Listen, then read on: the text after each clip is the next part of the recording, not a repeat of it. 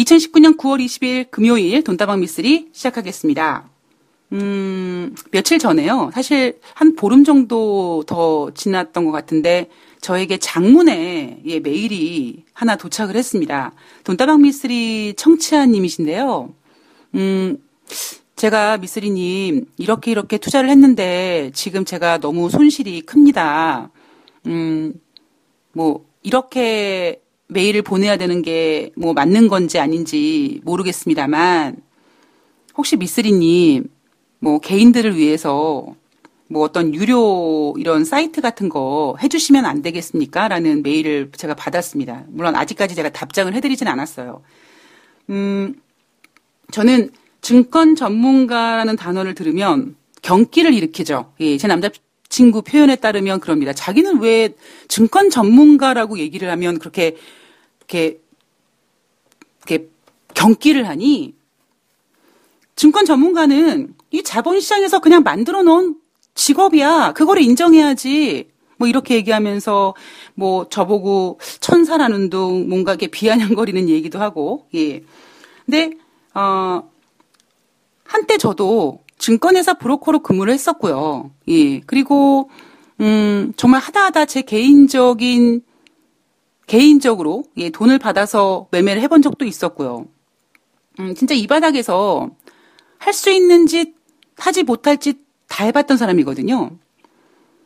야, 그런 미쓰리 네가 무슨 증권 전문가들을 이렇게 비하하냐. 뭐 이렇게 얘기하실 수도 있는데 예전에 저의 생각은 이런 거였습니다. 아니, 전문가라고 하는 사람이라면 수익을 내주겠다고 했으면 내줘야지. 수익을 내주지 못했다면 그거는 책임져야지. 저는 이 생각이었었거든요. 근데 저는 그런 생각을 갖고 있다 보니까 제가 제 돈을 꼬라 박은 일이 허다하고요. 제가 돈이 없을 때는 하다못해 대출까지 받아가지고 저는 갚아줬던 사람입니다. 근데 사실 그거보다는요. 이제 어느 정도 선에서 뭐 증권 전문가가 주식이라는 녀석은 뭐 증권 전문가라는 직업을 떠나서 이 주식이라는 거는 미래를 알 수 없는 일이기 때문에 100% 수익을 내줄 수 있는 거는 어렵다. 이거는 이제 어느 정도 그 증권 전문가라는 직업에 대한 이해는 이제 충분히 했거든요. 자, 그럼에도 불구하고 제가 이전에 경기를 일으켰던 이유가 뭐냐면 2011년도에 제가 머니투데이 방송을 하고 있을 때 안양에서 30억으로 주식을 하시다가 이분이 주식만 30억이니까 부동산으로 좀 덩어리가 몇 개 있으셨던 분이세요. 근데 그분이 30억을 가지고 증권회사 지점장이랑 하이닉스를 믿고 거래를 했는데 얼마 안 가서 13억을 만들었다. 그때는 돈다방 미쓰리가 아니었죠. 그때는 이제 MTN에서 방송했던 거, 뭐 순복의 발키리라든가 아니면은 남희석 씨와 함께한 황당한 주식 배틀 같은 걸 보면서 뭔가 저에 대한 신뢰감을 느끼게 됐고 그래서 방송국으로 찾아오신 거예요. 그러니까 방송국에서는 미쓰리 쟤 또 사고 쳤구나. 응? 시청자가 방송국에 찾아오는 이유가 뭐겠습니까? 뻔하죠. 그죠? 그래서 되게 걱정을 많이 했는데 제가 이제 그 시청자분을 만나봤더니 이렇게 지점장이 30억을 13억으로 말아먹었다. 그 중에 2억은 우리 자녀 이름으로 증권 계좌가 만들어졌는데 그럼 자녀가 지금 유학을 갔기 때문에 그거는 맡기지 못하고 본인 이름으로 지금 남아있는 11억을 나에게 맡기겠다. 미쓰리에게 맡길 테니까 단 조건이 뭐냐면 수익 나면 50대 50 하자. 이거였었습니다. 지금 생각하면 정말 아까운 제안이죠. 그죠? 저 지금 같았으면 할 것 같아요. 막말로. 근데 그때만 하더라도 저는 방송을 할 거기 때문에 왠지 방송하는 사람이 뭔가 이렇게 증권 관리를 해준다 이거는 뭐라 그럴까요? 그 준법 정신에 위반되는 거 아니겠습니까? 마치 증권회사 직원이 차명 계좌로 주식하는 거 이런 거랑 똑같은 거잖아요. 그러니까 지금 생각해 보면은 제가 증권회사 다니면서 저는 그 차명 계좌를 겁나 많이 굴렸거든요. 그리고 그러니까 차명 계좌가 뭐예요? 증권회사 직원은 자기 이름으로 주식을 하면 안 되는데, 그러니까 원래는 주식을 하면 안 되는데 그 주식을 하기 위해서 뭐 친구 계좌니 뭐 이렇게 뭐 사돈에게 뭐 이렇게 친척 계좌니 해가지고 등록상에 이렇게 포함되지 않는 사람들 계좌 빌려가지고 제가 그런 불법 매매를 많이 해봤거든요. 너무나 제가 그런 매매를 많이 하다 보니까 야 이제 그만 좀 불법하자. 이게 중법 좀 하자. 뭐 이런 정신이 좀 투철했기 때문에 방송을 하는 동안에 누군가의 계좌를 관리해 준다라는 것이 저는 이건 이치에 맞지 않는다라고 생각을 했고요. 그래서 제가 그때 이제 저는 못하겠습니다. 대신에 제가 그 진모 전문가, 예, 성이 진 씨인데 그 진모 전문가를 제가 소개를 해줬습니다. 지금 진모 전문가가 평소에 누나하고 잘 따랐고 그리고 그냥 되게 반듯해 보였고요. 근데 저한테 얘기하는 게 자기 투자자문사 만들고 싶다라고 얘기를 해서 제가 그 진모 증권 전문가한테 그 안양의 사장님을 소개해 주면서 잘해봐라. 그럼 그분이 워낙 예, 돈이 있으신 분들이니까 그분 거를 잘 운영해 드리면 이제 주변의 분들께 소개해 주실 거고 그러면은 너 금방 클 수 있다. 잘 관리해라라고 했죠. 자, 문제는 뭐냐면 이제 그 안양의 시청자님은 그 진모 전문가가 누군지도 모르고 그냥 오로지 저를 믿고 한 거잖아요. 또 제 입장에서는 계속 진모 전문가한테 확인을 하면 괜히 부담을 줄 것 같아서 에이, 이 녀석 잘하겠지 하고 이제 믿고 맡겼죠. 그렇게 한 두어 달이 지나니까 이제 양쪽에서 노이즈가 예, 나오더라고요. 아, 선생님, 그 진모 전문가 정말 믿고 맡겨도 되는 겁니까? 신뢰가 안 가서요. 믿어보십시오. 또 진모 전문가는 누나, 그분, 자꾸 전화 계속 하고 막 좀 그러네. 수익은 나고 있니까 수익은 나고 있대. 그래서 그래 수익 나면 돼. 수익 나고 있다라는 거 전해드리면 그분이 너를 모르기 때문에 못 믿는 거지. 수익 계속 내드리고 그러면은 아마 신뢰되면 어찌 보면 나보다 너를 더 신뢰할 거야. 근데 그 뒤에도 계속 이제 그런 식의 노이즈가 들려오길래 제가 그 두 분을 모셔놓고 교통 정리를 해드렸죠. 일단은 좀 믿고 맡겨보시라고 부탁을 드렸고 그 진모 전문가한테는 네가 믿게끔 굴어라. 최소한 10억을 넘는 그 계좌를 맡아서 매매하는데 웬만한 증권맨이 10억짜리 계좌 맡기가 정말 어렵습니다. 그러니까 어찌 보면 그 녀석은 굉장히 큰 기회를 맞이한 건데 그러면 10억짜리 계좌를 맡았으면 최소한 한 달에 한 번씩은 네가 찾아가서 운영 보고를 드려야 되는 게 아니냐. 그렇게 하기로 했어요. 그러고는 또 시간이 지났는데 또 여전히 예, 변하지 않고 노이즈가 나오더라고요. 그래서 제가 어느 날 그 거래를 중단시키고 제가 그 안양의 그 사장님과 그리고 그 진모 전문가가 증권사 직원이 아니라 이제 증권사와 조인을 해가지고 그 증권회사 지점에다가 돈을 입금하고 종목만 얘가 주는 구조여서 그 증권사 직원이랑 같이 불렀어요. 그때가 이제 SK증권이었는데 제가 그 SK증권 직원한테 거래 내역 좀 갖고 나오시라고 그래 봤더니 그 증권사 직원 한 6개월도 안 된 기간 동안에 그 11억 중에서 6천만 원을 증권거래 수수료로 발생을 시켰고 듣도 보도 못한 코스닥 종목을 막 매매했고 근데 제가 이렇게까지 부탁했거든요. 돈이 많은 분들은 괜히 매매 많이 해봤자 의미가 없다. 그러니까 현금 몇 달 갖고 있어도 괜찮다. 11억을 그냥 현금으로 갖고 있어도 속된 말로 CMA만 넣어놔도 이자 붙으니까 건드리지 말고 있다가 악재가 터졌을 때 삼성전자 그냥 푹 빠졌을 때 사들여라. 근데 그 짓을 안 하고 정말 듣도 보도 못한 코스닥 종목으로 별 지랄 연병을 해놨더라고요. 그래서 제가 그 안양에 계신 시청자님께 죄송하다고 말씀을 드렸더니 이분께서 하시는 말씀이 뭐냐면 저 괜찮습니다. 뭐 이 선생님 믿고 한 건데 뭐 이 선생님이 알아서 해주시겠죠. 뭐 이런 일이 있었습니다. 그래서 제가 어찌 보면 그때를 기점으로 해서 그 증권 전문가라는 직업에 학을 뗀 것 같아요. 근데 제가 며칠 전에도 제가 이제, 저는 이제 이 바닥이 운명인가 보다라고 생각을 한다고 했잖아요. 지금 생각은 뭐냐면, 그래. 뭐 이게 증권 전문가가 될지, 뭐 자산 관리자가 되는 건지 뭔지 모르겠습니다만, 나도 해야겠다라는 생각을 하게 된 거죠. 단 전제 조건이 뭐냐면, 나랑 코드가 맞는 분들이랑 해야겠다. 그 나랑 코드가 맞는 부분이 뭐냐면, 첫 번째 조건, 절대로 비뜯어가지고 주식하시는 분 말고, 예. 그리고 두 번째는 내가 주식을 사면 주식이 더 빠질 수 있다라는 것을 인정할 수 있는 분. 내가 주식을 팔면 주식이 더 올라가는데 그거를 이겨낼 수 있는 분. 그리고 현금도 투자야라는 거를 받아들일 수 있는 분이랑 조인해서 해야겠다라는 생각을 하고 있습니다. 어찌 보면 제가 되게 이기적인 거죠. 근데 이기적인 게 아니라 제가 한 20년 동안 그냥 일일이 개인 투자자분들 그냥 다 그냥 생각하고 그냥 돈 물어주고 그냥 이 세상에서 제가 가장 불쌍한데 저 살 생각은 못하고 그냥 저 믿고 맡겨준 분들 그냥 피해갈까봐 그냥 전전긍긍하고 그랬는데 어찌 보면 한편으로 보면 예, 의미가 없구나.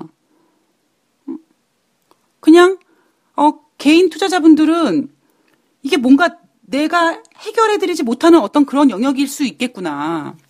그럼 결국에는 나는 나랑 코드가 맞는 분이랑 가야지. 그러니까 되게 이기적으로 되더라고요. 그렇지 않으면, 예, 그게 안 되면 제가 죽을 것 같아요. 여러분들께서, 미쓰리 때문에 어쩌서 저쩌서 막 얘기하시면 제가 죽어버릴 것 같더라고요. 제가 여러분들한테 이 얘기를 해드리는 이유가 얼마 전에 미쓰리가 현금하십시오 라는 말씀을 해드렸습니다. 여러분들 중에 현금하신 분들 계시죠? 자, 지금 주식을 보면 어찌 보면 많이 올라왔습니다. 그죠?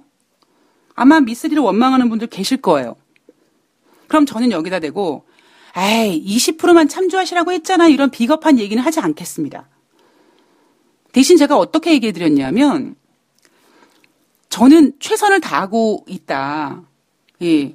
제가 새벽 1시에 일어나서 물론 우리 행운이가 깬다고 하지만 제가 1시에 일어나가지고 미친 거 아닌 이상의 돈도 되지 않는 이 일을 가지고 왜 밤을 새가지고 이 방송 홍보를 만들어가지고 왜 방송을 하겠습니까? 여러분들 손해보라고? 아니면 여러분들 돈 벌라고요? 아니에요. 예. 그냥 저는 제 입장에서 제가 옛날에 증권 전문가 할 때 하지 못했던 이렇게 해야 되는 게 맞는 건데 이렇게 하지도 않은 주제의 전문가라고 깝죽거렸기 때문에 최소한 이 정도는 해야 될 거라는 생각을 갖고 있기 때문에 저는 최선을 다해서 방송을 전달하는 것뿐입니다. 그 전달하는 내용 중에 미쓰리는 앞으로 증시가 안 좋을 거라고 보기 때문에 좀 파십시오. 근데 분명히 다 못 팔아요. 제가 알아요. 그래서 제가 뭐라고 합니까? 일부라도 파십시오. 여러분들이 주식을 갖고 있는데 수익이 나시면 다 팔아도 돼요. 그런데 대부분 여전히 지금 손실 구간에 있기 때문에 여러분 손실 난 상태에서 주식을 다 팔아버리면 심리적으로 완전히 아웃돼요. 그래서 제가 아직 손해보신 분들은 다 팔 수가 없으니 일부 정도 현금화해 놓으면 뭐 빠지면 다시 사면 되는 거고 그죠? 그리고 주식이 더 올라가면 아직 종목을 갖고 있기 때문에 올라가면은 어떤 손실이 좀 만회되고 제가 이렇게 얘기해 드렸잖아요. 근데 어떤 청취자님께서 미쓰리가 현금화라고 해서 삼성 XX, 삼성전자겠죠? 삼성전자를 다 팔아 제꼈더니 지금 많이 올라왔다. 제가 이런 얘기 하나 해드릴게요. 이거는 그냥 제가 그냥 상상의 난을 피는 게 아니라 제가 그랬었고요. 거의 대부분 모든 개인 투자자분들이 똑같을 거라고 생각하는데요. 자, 만약에 그때 삼성전자를 팔지 않았어요. 만약에 그분이 5만 원에 삼성전자를 샀는데 한 4만 3천 원, 4만 5천 원에 손해보고 다 팔았다고 치면 지금 삼성전자가 이제 눈앞에 5만 원이 와 있잖아요. 그죠? 그러면 그분은 그때 안 팔았으면 5만 원 되면 팔까요? 못 팝니다. 시장이 팔게 만들질 않아요. 왜냐하면 5만 원이 가면 5만 원 이제 회복이 되면 당장 5만 5천 원, 6만 원 갈 것처럼 보이기 때문에 5만 원에 팔지 못합니다. 그러니까 지금 회복됐을 때 지금 팔지도 못할 거고 그런 상황에서 미쓰리가 다 팔라고 했대요. 저는 그런 얘기 들으면 아마 예전 같으면 아유 죄송합니다. 저 때문에 아유 이렇게 손해보고 다 파셔서 제가 그랬을 텐데요. 이게 제가 바뀌었어요. 변했어요.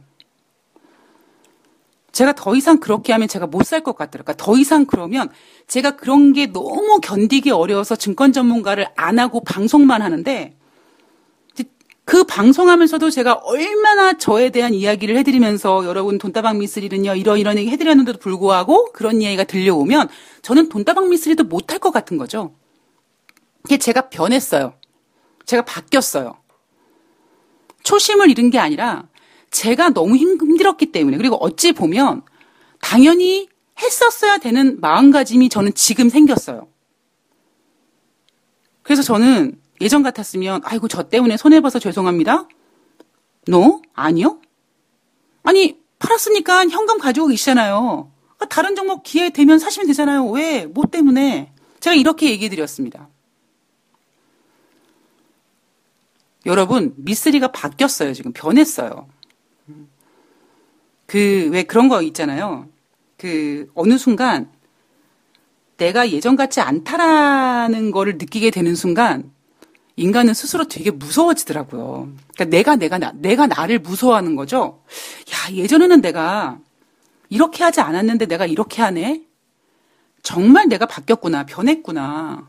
물론 여기서 변했다라는 것이 제가 물론 저는 원래 못됐습니다만 제가 뭘 이렇게 하겠다는 건 아니지만 제가 바뀐 건 뭐가 바뀌었냐면 저는 열심히 제가 할 만큼 하고 있는 거기 때문에 그렇게 미쓰리 때문에 주식을 다 팔았더니 또 올라서 속상하다 위로해드리지 않을 겁니다. 그리고 저는 돈다방 미쓰리가 이제 5년이 넘어갔으니까 5년 동안 들으시면서 야, 나 미쓰리랑 한번 같이 갈 만한 할 수 있겠구나라는 생각하시는 분들 제가 같이 갈 거예요. 제가 그렇게 바뀌었습니다. 그리고 어찌 보면 저는 바뀌어야 된다라고 생각을 합니다. 안 그러면 제가 죽어버릴 것 같아서요. 너무 힘들어서. 자, 앞으로 제가 어떤 판을 어떻게 펼칠지는 모르겠습니다만 여전히 변하지 않는 건 제가 예전에 증권회사 다닐 때 정말 개뿔도 모르면서 저 이렇게까지 그때 노력하지 않았다니까요. 그때 매일 술 처먹고 매일 어떻게 그냥 술 먹고 돌아다니고 막 이러느라고 정말 이 바닥에서 공부다운 공부를 제대로 하지 않았고요. 영업을 하기 위해서 구두가 닳도록 뛰어다니긴 했습니다만 뭔가 시장을 위해서 막 이렇게 뭔가를 하진 않았던 것 같아요. 근데 저는 지금 열심히 하고 있거든요. 그래서 앞으로 이 열심히 하는 건 변하지 않을 거고요. 여기에다가 얼마 전에 저에게 메일을 보내주신 그 청취자님처럼 생각하시는 분들 계시겠죠. 그런 분들 가운데 정말 같이 갈 수 있는 분들, 내가 그분들한테 최선을 다하고 수익 내드리면 좋고, 물론 거기에 대한 당연히 가치는 제가 받을 거고, 손실 나면 수익 날 때까지 AS 해드릴 거고, 그렇게 저와 호흡을 맞춰서 가실 분들은 제가 판을 한번 만들어 볼까 생각합니다.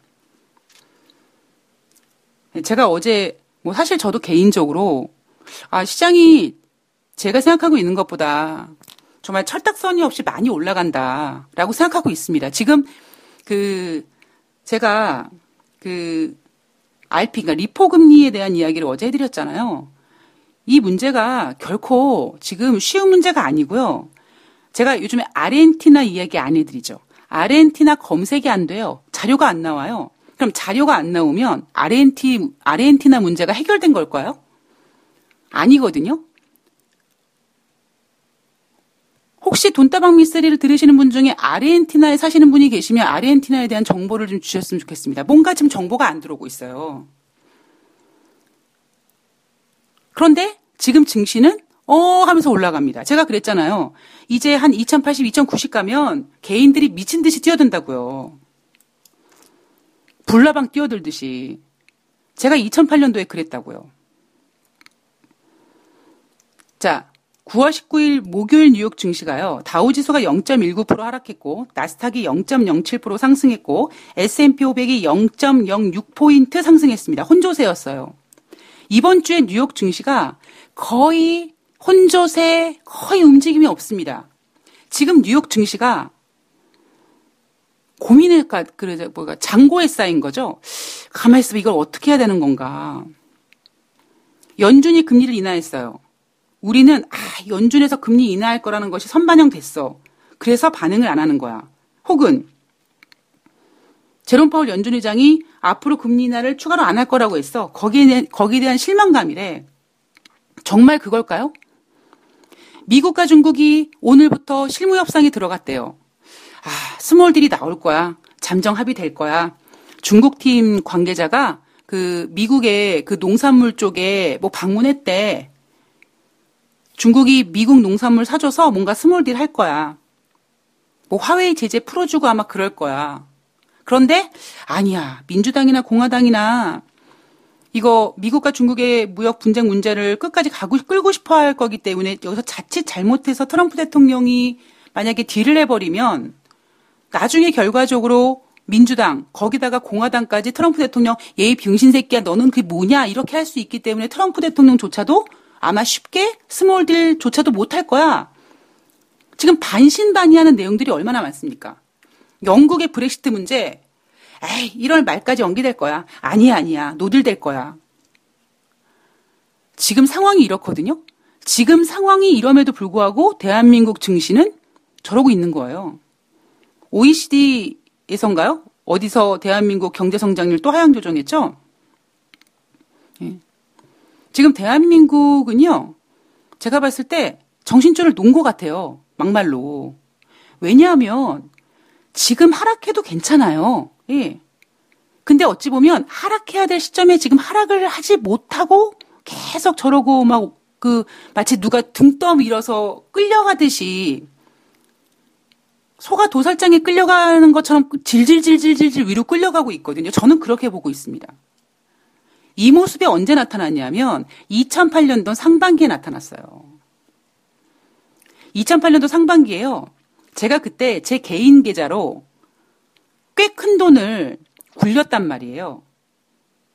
원금 보장 해드리고 한 달에 10% 수익 보장 해드리고 그런데 문제가 뭐냐면 증시가 이렇게 요즘처럼 나쁘지도 않아요. 그렇다고 수익도 안 나요. 시장이 나쁘다고 얘기하진 않아요. 이런 상태가 진행되다가 시장이 급격하게 안 좋아진다고요. 여러분들께서 저는 그거를 조심해야 된다고 생각합니다. 제가 늘 그러잖아요. 제 생각이 틀렸으면 좋겠어요. 증시가 계속 올라갔으면 좋겠어요. 그리고 제가 더 무서운 게 뭐냐면 미쓰리가 갑자기 미쓰리가 시황을 잘못 본 것 같아요. 이제 진짜 증시가 한 2200까지 그냥 갈 것 같습니다, 여러분. 죄송합니다. 그냥 지금이라도 사십시오. 제가 이렇게 되면, 그러니까 저까지 미치면 안 될 것 같은 생각이 드는 거죠. 자, 제가 어제 레포금리에 대한 이야기 해드렸잖아요. 이 레포금리가 여러분 매우 심각한 문제거든요. 근데 그나마 뉴욕 증시 마감현황에 나오지 않는 곳도 있고요. 나오는 곳은 뉴욕 연방은행에서 또 유동성을 공급했다. 혹은 제롬 파월 연준 의장이 이 레포금리가 최근 들어 급등하는 거 걱정은 했지만 거기에 잘 대응할 거라고 얘기했다. 이 정도만 얘기 나옵니다. 자, 지금 미국 월가는요. 3거래일 연속 레포 거래를 통해서 뉴욕 연방은행에서 돈을 풀고 있습니다. 그러니까 이 레포라는 게 뭐냐면 저는 레포라기보다 RP라고 부르는데 조건안매부 채권이에요. 그러니까 그 뉴욕 연방은행에서 유동성을 공급하는데 뭐 예를 들면 뭐 금리를 인하하느냐, 뭐 대차대조를 하느냐 여러 가지 돈을 푸는 방법 중에 RP라는 그 레포라는 그 금융 그 채권 거래 시스템을 통해서 유동성을 공급하는 거죠. 그런데 지금 연방은행에서 그러니까 뉴욕 연방은행에서 한도를 이 3거래일 날 얼마를 제시했냐면 750억 달러의 한도를 제시했다고 합니다. 근데 시장에서 이날 필요한 수요는요. 838억 7,500만 달러가 필요하다고 합니다. 그 얘기는 뭐예요? 공급하려고 하는 물량과 수급하려고 하는 물량 중에 수급이 더 지금 커요. 이 750억 달러 한도로는 소화를 못 시킨다는 얘기입니다. 이 얘기는 뭐예요? 지금 3거래일째 레포 거래를 통해 유동성이 공급됐다. 4거래일째도 마찬가지일 거고 단기 금리는 수요가 이렇게까지 증가되니까 더 급등할 가능성이 높은 거죠. 어제 그랬잖아요. 레포 금리가 이렇게 금리 인상된 게 급등한 게 2008년도 이후로 처음이라면서요. 여러분 이게 걱정이 안 되세요? 이게 뭔지 모르시겠는 건가? 아니면 걱정이 안 되시는 거예요? 아니면 미스리더가 너무 오버하는 거다. 지금 증시가 뉴욕은 거의 혼조세로 움직이고 있고 우리나라 증시는 아이고 외국인이 사고 있네. 기관이 사고 있네. 2080까지 왔네. 스멀 올라가는데 아무 정신이 없으신 거죠. 외국인이 사준다고요? 걔네들은 지금까지 샀던 거 하루 만에 다 팔 수 있고요. 걔네들은 현물로 팔기 어려우면 선물로 조질 수도 있고요. 기관은 뭐 늘 그렇습니다. 예. 외국인이 사서 올라간다. 기관이 사서 올라간다. 지금 그거 가지고 우리가 안도할 때가 아니라는 거죠. 자, 국제 유가는 WTI가 전일 대비 배럴당 0.02달러 올라서 58.13달러로 마감을 했습니다. 자, 사우디가 이라크에다가 200만 달러 원유 좀 수출해달라. 즉, 그 얘기는 사우디가 이라크에서 200만 배럴 원유를 수입하기로 한 겁니다. 왜? 지난번에 그 아람코 정유시설 공격받아가지고 그 생산량이 원활하지 못해서 그랬구나. 즉, 사우디가 생산을 해서 정유를 해가지고 다른 나라로 수출을 해야 되는데 그 약속을 그 약속을 계약을 하지 않았겠습니까? 근데 사우디 아람코에서 지금 공격을 당해서 생산에 차질이 났을 수 있고 사우디 입장에서는 다른 나라에다가 수출하기로 한 그 계약을 지키기 위해서 이라크에서 수입을 해서라도까지 약속을 지키고 싶어 한다 이거겠죠. 자, 그러나 사우디에서는 이렇게 얘기하죠. 괜찮아. 뭐 50% 산유 능력 회복했고 9월 달 안에 공격전 수준으로 복구 가능해. 즉 100% 다 복구할 수 있어라고 얘기했는데 한편으로는 이런 생각이 드는 거죠.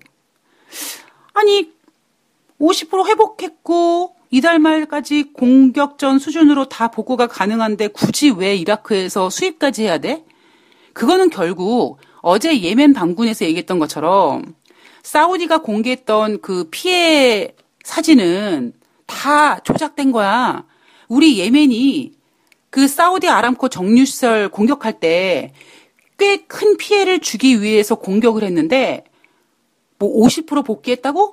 9월 달 안에 다 회복될 거라고? 웃기는 소리 하지 마. 이렇게 얘기했던 것처럼 사우디는 어찌 보면 유가의 안정이라든가 여러 가지 이런 우려되는 상황을 좀 진정시키기 위해서 괜찮아요.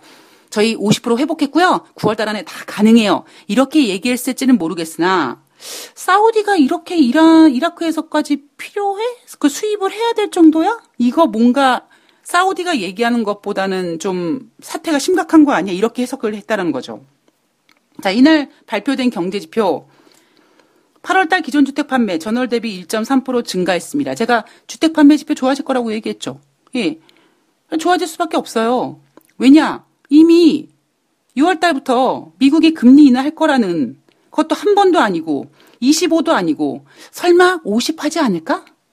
올해 3번 하지 않을까? 뭐 이런 전망이 이미 6월 달부터 시작이 됐기 때문에 미국 국민들은 그래 연준은 이제 더 이상 금리를 인상하지 않고 금리가 인하될 거니 이제 금리 인하 덕을 좀 보자. 우리 이번 기회에 집 좀 사자. 그래서 주택 지표 좋을 거라고 말씀드렸잖아요. 자, 2달 연속 기존 주택 판매가 증가되고 있습니다. 7월달 증가됐고 8월달 증가됐고요. 7월달 증가가 왜 됐겠습니까? 예, 7월 말에 금리 인하를 25bp 했지만 이미 7월달부터 혹은 6월 중순부터 연준이 금리 인하할 거라는 거를 계속 언지를 하다 보니 지갑을 누가 먼저 풀어요? 미국 국민들이 먼저 푸는 거예요. 신규 실업상 청구 건수 전주 대비 2,000명 증가해서 20만 8천 명을 기록했습니다. 월가 예상으로는 21만 5천 명이고요. 자, 2분기 미국의 경상수지 적자가 1분기 대비 5.9% 감소했다고 합니다. 자, 필라델피아 연방은행 지수는 8월 달에는 16.8이었는데 9월 달에 12.0으로 8월보다 9월이 좀 부진했습니다. 필라델피아 9월 달 연방은행 지수를 제외하고 나머지 경제 지표들은 예, 나쁘지 않았죠. 자, 나쁘지 않았으나 미쓰리가 우려하는 거는 소매 판매든 주택 판매든 실제로 경기가 정말 좋아졌다라기보다 앞으로 미국이 금리 인하할 거야. 그리고 금리 인하 할까 말까 이런 그런 반신반의가 아니라 가만히 있어봐. 25 할까 50 할까 제로 금리 얘기까지 나오고 있고 지금 마이너스 금리까지 얘기가 나오고 있기 때문에 미국 국민들은 흥분해서 지갑을 열 수밖에 없는 상황이 됐습니다. 자, 2부에서 글로벌 이슈 체크, 이란, 그리고 영국, 그리고 미국과 중국의 무역 분쟁 이야기까지 이야기 이어가 보도록 하겠습니다. 2부에서 뵐게요.